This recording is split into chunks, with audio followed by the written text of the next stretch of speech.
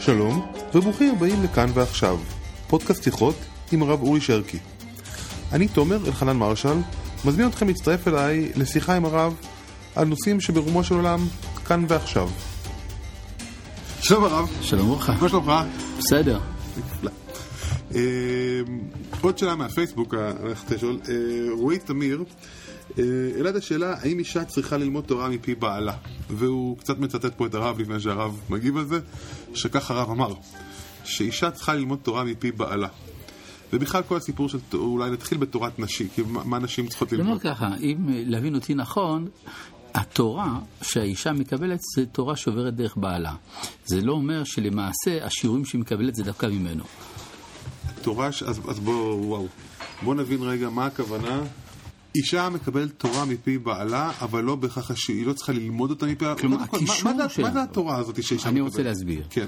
הקישור של האישה אל התורה, זה דרך העובדה שהיא נשואה לבעלה. כי בעלה הוא זה שמחויב בלימוד התורה, ולכן ברגע שאישה היא נשואה לאדם המחויב בלימוד תורה, יש לה קישור דרך הזהות הזאת לתורה. עכשיו, באופן מציאותי, דרך מי תלמד, איזה שיעורים היא תשמע, איזה ספרים היא תקרא, זה לא קשור לנושא הזה. זה משהו שבא מהות, לא משהו שבא קיום. ומה אנחנו לומדים מזה לקיום?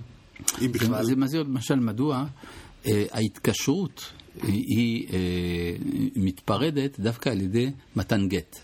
מתן גט יש לו הלכות כתיבה. איפה מצאנו הלכות כתיבה? בספר תורה.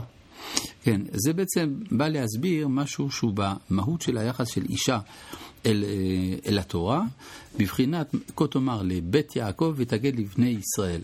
בית יעקב אלו אנשים, בני ישראל אלו האנשים, ואז יוצא שכאשר אישה נפרדת מבעלה, או אין לה בעל, אז הקישור שלה אל התורה עובר דרך צינורות אחרים. זה לא אותה תורה. אז בואו נתחיל באישה שלפני בכלל שנפרדה, אישה שהיא עוד לא נשואה.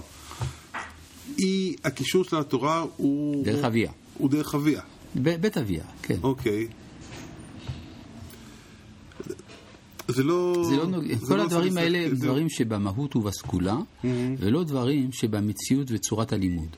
כך שאם רצית מתוך דברים שנאמרו בשיעור שלי להסיק על דרכי הלימוד של נשים, אז יש כאן טעות. יש כאן טעות, אוקיי. אבל אולי ניקח את זה לכיוון אחר שהוא מעניין. אם יש פה עניין של המהות, מה אנחנו ללמוד על קשר בין איש לאשתו, אישה ובעלה? כלומר, הוא אחראי לזה שתהיה תורה בבית. הוא אחראי לזה שתהיה תורה. האם הוא זה שילמד תורה? הוא לאו דווקא תלמיד חכם. יכול להיות שאשתו חכמה יותר ממנו. אבל אפשר לומר, זה סובב מסביב לאיזשהו ציר. נוכחות התורה, כמו למשל זה שהוא עושה קידוש בשבת. באופן עקרוני, גם אישה יכולה לעשות את הקידוש. אבל נהגו שראש המשפחה עושה את זה. כי יש איזה ערך לריכוזיות של תכונות מסוימות מסביב לבעל, והריכוזיות של תכונות אחרות מסביב לאישה. נכון, אז למשל שקוראים, האישה אחראית על הבית. ברגע שהדבר הזה ברור, הכל יכול להתהפך. כלומר, אפשר גם שהבעל הוא זה שיטפל בענייני הבית. אפשר גם שהאישה תהיה זו שאחראית על לימוד התורה. אבל זה אחרי שאנחנו מבינים את היסוד. היסוד, התורה שלו, הבית שלה.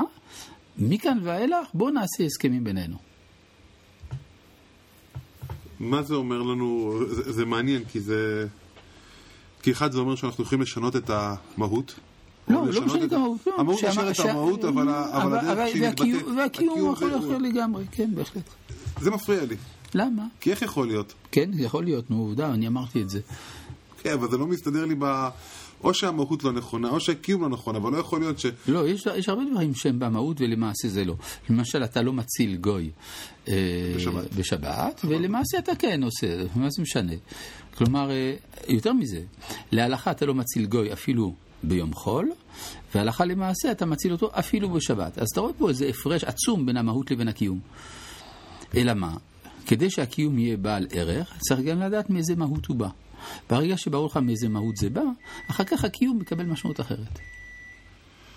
טוב, השארת אותי פה עם חומר למחשבה. שנזכה. תודה. אמן.